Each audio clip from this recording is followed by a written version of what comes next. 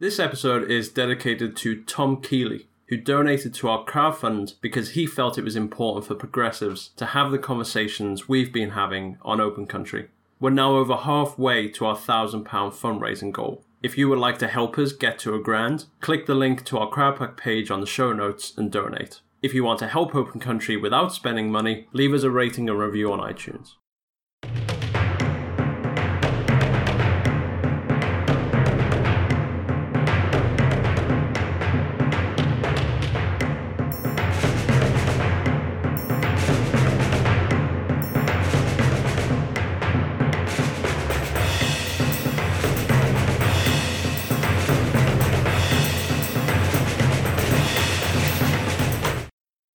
We're back to Brexit this week. Yesterday, Jeremy Corbyn announced that Labour support a customs union with the EU once Britain leaves, sidestepping the meaninglessness of negotiating our own trade deals and avoiding a hard border with Ireland. Until my conversation with today's guest, I hadn't fully appreciated just how fundamental Ireland is to Brexit. Matthew O'Toole worked for both David Cameron and Theresa May as a senior press officer. As someone comfortable with his complicated Irish identity, Matthew tried to persuade both prime ministers to engage more with Ireland, but with little success. Whereas Cameron wanted to keep the Remain campaign focused on facts and figures, May was more interested in internal Tory politics. As Matthew points out, Ireland has always frustrated the Conservatives' vision of Britain as a peaceful, wholly sovereign state that can do whatever it likes on the world stage. It's easy for them to forget our dark history and complex relationship with our immediate neighbour and former colony. What is your favourite word? My favourite word? That's a good question. Let's say context. Context, that's a nice one.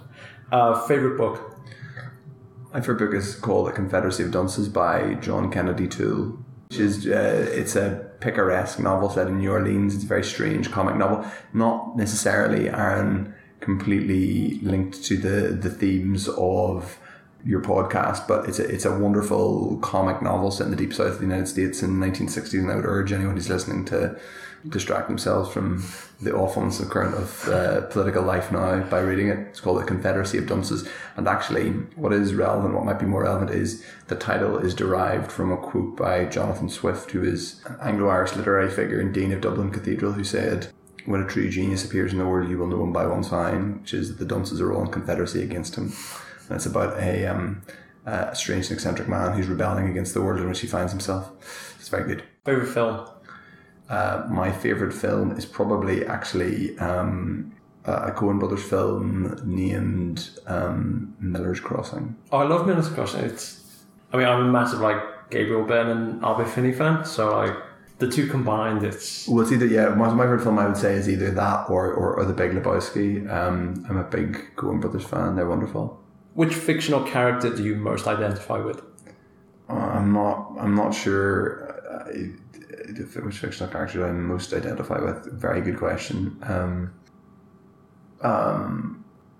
Maybe Philip. Maybe one of the versions of Philip Roth that he and the reason I say that is Philip Roth writes these books about if you ever read Philip Roth books, but he writes quite often his books involve near alter egos of himself, and they're kind of about how sort of complicated reality is, and actually that feels increasingly relevant nowadays. How it feels like you're an alter ego, and it's quite difficult you feel like you're living as an alter ego of yourself, and reality is very complicated. So that's quite a complicated answer.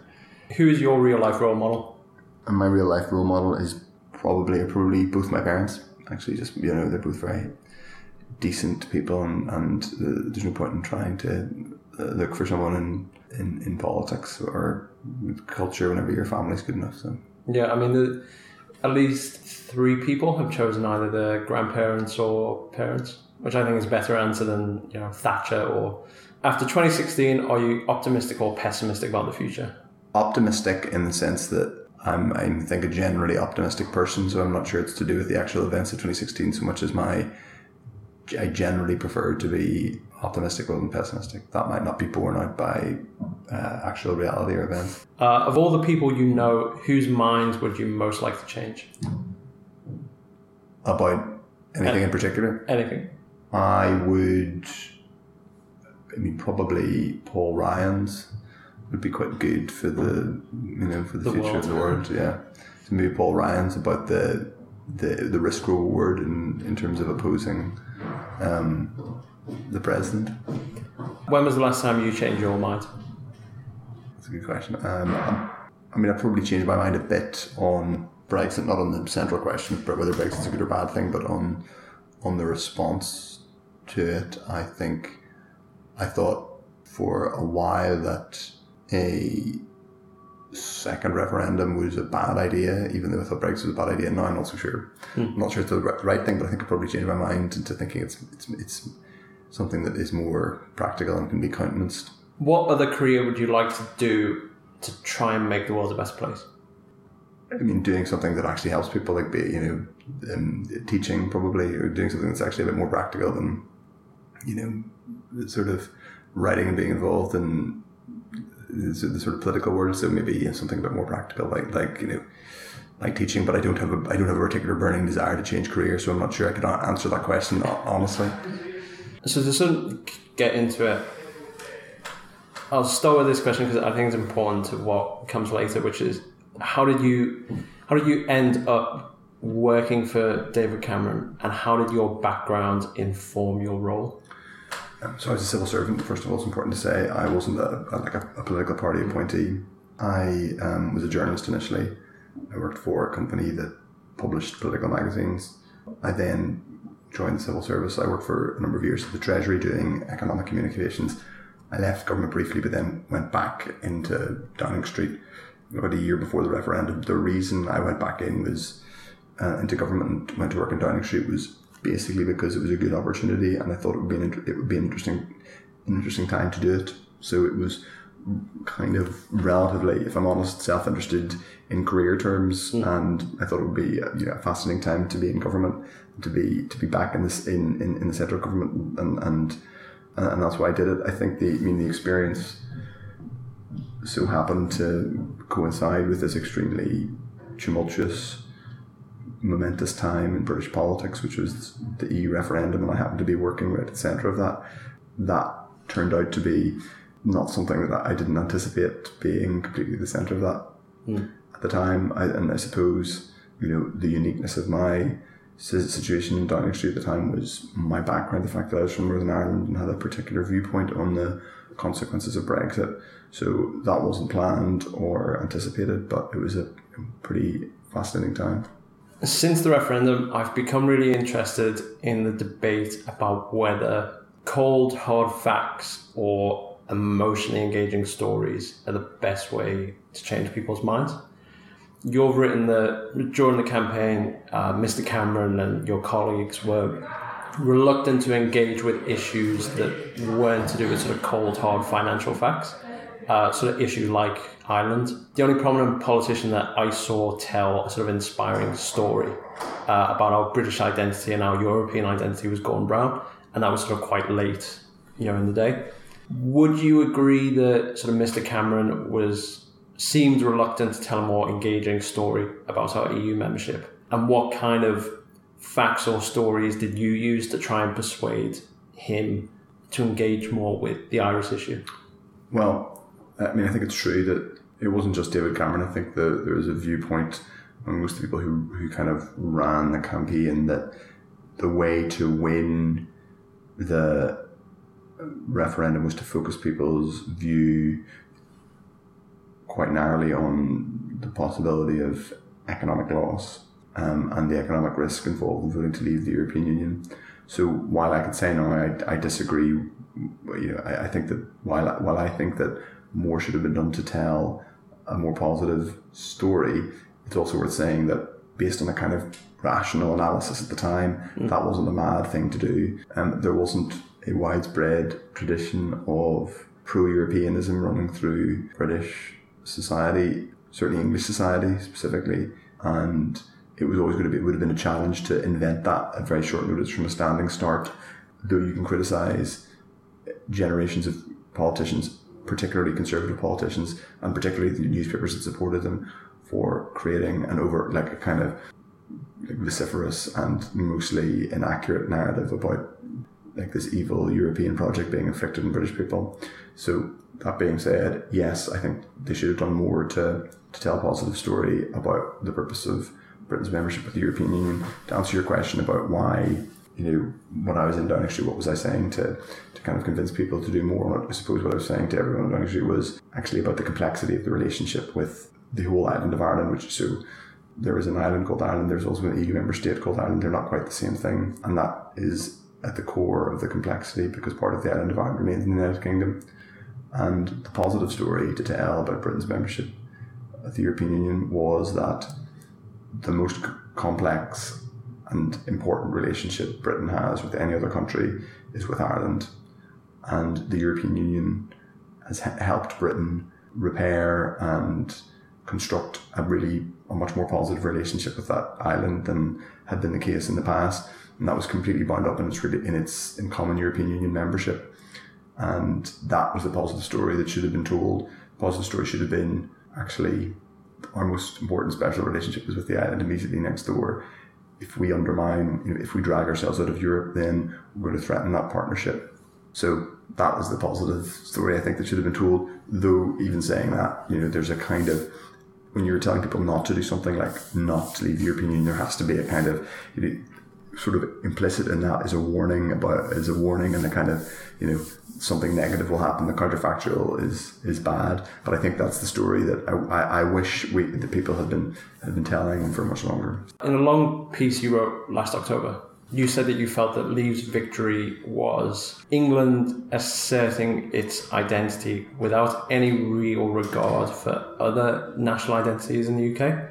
What alienated me from the Conservatives in the sort of 10 months of what I call May Madness, sort of between her becoming Prime Minister and the general election, it sort of seemed to me that the Prime Minister was indulging in what I felt was sort of chauvinistic identity politics. Sort of things like the Citizens of Nowhere speech sort of really made me uncomfortable continuing as a Tory member. But that was my impression on the outside looking in. How did you feel inside Number 10 about those issues? Well, I mean, I didn't, at a personal level, I wasn't sympathetic to them politically, obviously. I mean, I was a civil servant. I think if you're a civil servant, you do your best to leave your own personal political preferences at the door, and that's a really important part of it. So, it would be wrong for me to turn around now and complain about, feeling alienated in my day job then, because that's obviously the whole purpose of being a civil servant, is that you're impartial and you serve the Prime Minister of the day. That being said, speaking personally, I think there was I didn't agree with the approach to communicating the government's Brexit policy, even though I was intimately involved in it. There is a sense that, and I do think, as I sort of wrote, I mean, there's part of the challenge of Brexit and UK constructing a kind of rational Brexit policy is that there was something very English about the Brexit vote. 85% of the population of the United Kingdom is English, so that's kind of a risk baked into having a union of nations that is completely dominated statistically by one nation. But I think that it makes it incumbent, when you've got in that situation, it makes it incumbent that, and whenever you are Theresa May and you're talking constantly about the importance of the union, that you need to understand that the United Kingdom is not necessarily a unitary state in the same way, actually, that France is. It's a union of different nations. In a sense, it's the most and it's unique in the European Union in that regard. I mean, we're talking in the middle of the Six Nations tournament. France and Italy are both EU member states, but they're playing four different countries that come from the UK, one of which also is also an EU member state separate. So Ireland is a team that's fielded from both the UK and the EU, if you like, or that kind of gets to the complexity of what the United Kingdom is what I'm trying to say. The United Kingdom is not a unitary state, and since the devolution settlement of the Labour government, it's increasingly been there's been a sort of variable geometry of political systems and political cultures and identities, and I don't think you can run this country assuming that it's the greater England of the Victorian period, and unfortunately, there's a sense in which certain parts of the Tory party would like to do that. I mean, as I've said, I initially came to Remain from a sort of foreign policy perspective, and what sort of annoyed me about the Leavers was the idea of the world was very much Britain should focus on its own national interests and pursue them ruthlessly, and the EU was frustrating that because Boris Johnson wrote an article saying that the EU was sort of actively frustrating Britain's interests. And then as we got to the end of last year, and I was amazed by the shock and anger of Brexiteers who had Ireland, the state, ruthlessly pursuing its interests as a nation state and leveraging its alliances in the EU to achieve those interests. And the shock that they had that they suddenly are in the realist world that they wanted, basically. And the shock that sort of Ireland isn't conforming to the British national interest, as though, and then you have people like Dan Hannan sort of saying, why doesn't Ireland just leave as well? And then we can sort it out between us. There's sort of arrogant chauvinism of that attitude. I think that's true. There's been so what you've just described underlines exactly what I was getting at before, which is the way in which common EU membership helped resolve or deal with one of Britain's most complicated relationship, which is with Ireland, both the state of Ireland and the island of Ireland. Mm. So that relationship is necessary, is historically complex, and not just because of Northern Ireland, but Northern Ireland is inextricably linked from it. And I think, so for example, when Britain and Ireland were both members of the European Union, the fact that they were bound by treaty to sincere cooperation, concert in terms of trade and economic policy, the ministers are meeting constantly in the council, and that officials are working together both inside the Commission and in their various delegations. That kind of creates a context of partnership and working together and equality of European Union member states that blurs over the fact that one of those countries used to be, certainly in the eyes of lots of people in Ireland, used to be effectively a colony or a kind of an imperial possession that fought a bloody battle for independence or for independence of most of the island.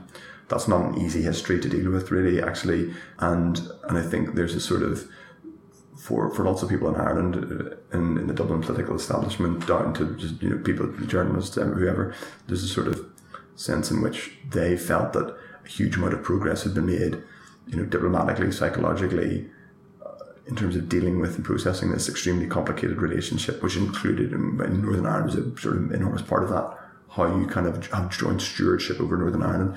But for lots of people, particularly, I'm afraid to say, lots of Tories, they'd never quite gone on that journey and thought through how that worked and how that, why that was so sensitive and why that was so important. They weren't necessarily actively hostile to the Republic of Ireland, but they weren't actively hostile because they weren't really thinking about them that much, and because as soon as Brexit illustrated to them that their interests might diverge and that Ireland is now actually a separate independent EU member state that can't be, that might be, willing to exert, as you say, its own national interest, that they find that very frustrating. And I think the reaction in Dublin has been a degree of sort of anger and amazement that what they would see as old tropes of sort of, being superior and are kind of in London have sort of people have been frustrated again by that. But oddly, you probably also could argue that the willingness to see that in English politicians, particularly Tory politicians, the willingness to be offended by Tory politicians, the willingness, it's reawakened the willingness and the ease with which Tory politicians are able to be insensitive about Ireland, and the willingness of people in Ireland to be offended and to see it's just a perfect example of why Brexit undermined. Lots of those things were smoothed over, and once you get to Northern Ireland, you get to how unbelievably complex it is, because what Northern Ireland is, and this is what we're right at the heart of it, this is why Northern Ireland is right at the heart of the Brexit challenge. So one of the arguments that Tory Eurosceptics make consistently is that the European project didn't really apply to Britain. Britain's different.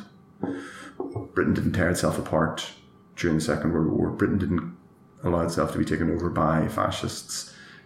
Britain didn't have an occupying army in its land and all that. And Britain doesn't have Britain doesn't have a Strasbourg. It doesn't have a place of dual and complicated conflict. Except that's wrong. It does. That's Northern Ireland. Yeah. That's why it's wrong. So Northern Ireland gives basically the entire Tory analysis of the United Kingdom's relationship with the European Union falls down on the island of Ireland. And that was true before the ref. It was true 40 years ago, and it's true now. Britain does have a European conflict that the European Union helped settle, and it's Northern Ireland. They might not understand how, but they're getting to understand now because the other party in that dispute, i.e. the Republic of Ireland, is saying, actually, this is complicating our ability to jointly steward this peace process. This is complicating a set of relationships that was already very complex, but we had reached a kind of equilibrium. I don't know if you'd agree, but for me personally, I've always been interested in sort of modern Irish history ever since. I think one of the earliest films I can remember seeing was Michael Collins. Yeah. So ever since then, I've been quite interested. But for a lot of people, it kind of seems like Ireland is Northern Ireland, and there was some trouble in Northern Ireland, and it's kind of something we have to occasionally sort out. But there's a complete ignorance about the fact that we used to be imperial occupiers, and we sort of, committed crimes there, and it's as if we've sort of completely forgotten all that. And sort of, again, like the Brexiteers, react surprised. The people in Ireland would be offended by some of the things we say. I mean, there's probably an argument that Britain would be a happier place if the Tory party in Ireland had never met. That's. I mean, you could also argue that Europe in many ways replaced Ireland as the perennial difficult issue for governments in the UK, particularly conservative governments. If you need an external issue, an internal issue it was until 1920, and then an internal issue in relation to Northern Ireland for a moment. Well, it wasn't really from 1920 to 1969, but in Northern Ireland. But you're right that the complexity of identity and history on the island of Ireland has always presented a challenge to the Tory party's view of the United Kingdom and it being a kind of sort of unified imperial power. And weirdly, that tension, which seems, to describe it now, it seems like you're talking about the late Victorian period, but actually precisely the same thing is happening again. Britain's relationship with the island of Ireland is preventing it from, or is, negating its ability to be a unified, neo-imperial power on the world stage. In one, you could argue, this isn't necessarily exactly what I would say, but that's certainly a kind of an argument that people would make. I mean, it does seem to me a lot of the rhetoric. And it was just one quick thing I would say. Yeah. If you think if the alternative to that is a more European Britain, which is slightly more at ease with being one of the biggest countries in the European Union and, a globally important and relevant state diplomatically and economically, but not a great power, then, which was basically the position of, I guess, the new Labour government, then it's slightly easier to have a more balanced, easy relationship with Ireland. And that was why, the successive Labour governments, and actually, to be fair, Cameron as well, they were able to have a pretty productive relationship with Irish governments of different colours. I mean, whenever I get into an argument with sort of Leave friends, sort of those I have left, and I sort of say Leave is isolationist and everything like that, they always point to the global Britain rhetoric. And for me, it's like global Britain as it's defined by the Brexiteers. It's very unilateralist and sort of neo-imperialist. It's sort of swashbuckling Britain sort of imposes free trade on the rest of the world in a sort of like early to mid 19th century model. Yeah, the rhetoric definitely is slightly, I don't want to say problematic because that sounds a bit sort of campus, sort of like I'm a graduate student, but global Britain doesn't really work for that many people. as a formulation. It didn't when I was in government. It tends to lots of people who voted when it's tested with people who voted Leave, they don't like it because it sounds a bit like globalization. It sounds a bit like there might be lots of people from other parts of the globe coming here. So that's kind of what they voted against, actually. Yeah. And as you say, for some of these other markets, it's not necessary. In some of these other markets, as in potential trade partners post-Brexit, it isn't to the extent that they would think about it. I mean, as you said, there's a slight connotation of we're going to come and trade with you now. You're going to trade with us, aren't you? We're your former masters.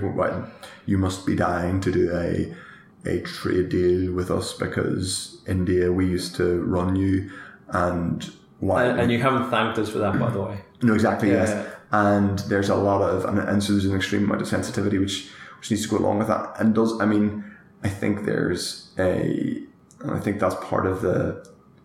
So it's not officials who think that, but there is a challenge, I think, and first, a lot of the politicians who are enthused about Brexit in not sounding like Brexit is an alibi for rekindling your version of the British Empire, and people who want to talk about the Anglosphere, and sometimes people want to talk about kind of rebooting the Commonwealth, need to probably have a long, hard look at what other people in other countries actually think about those constructs and how interested they are in them.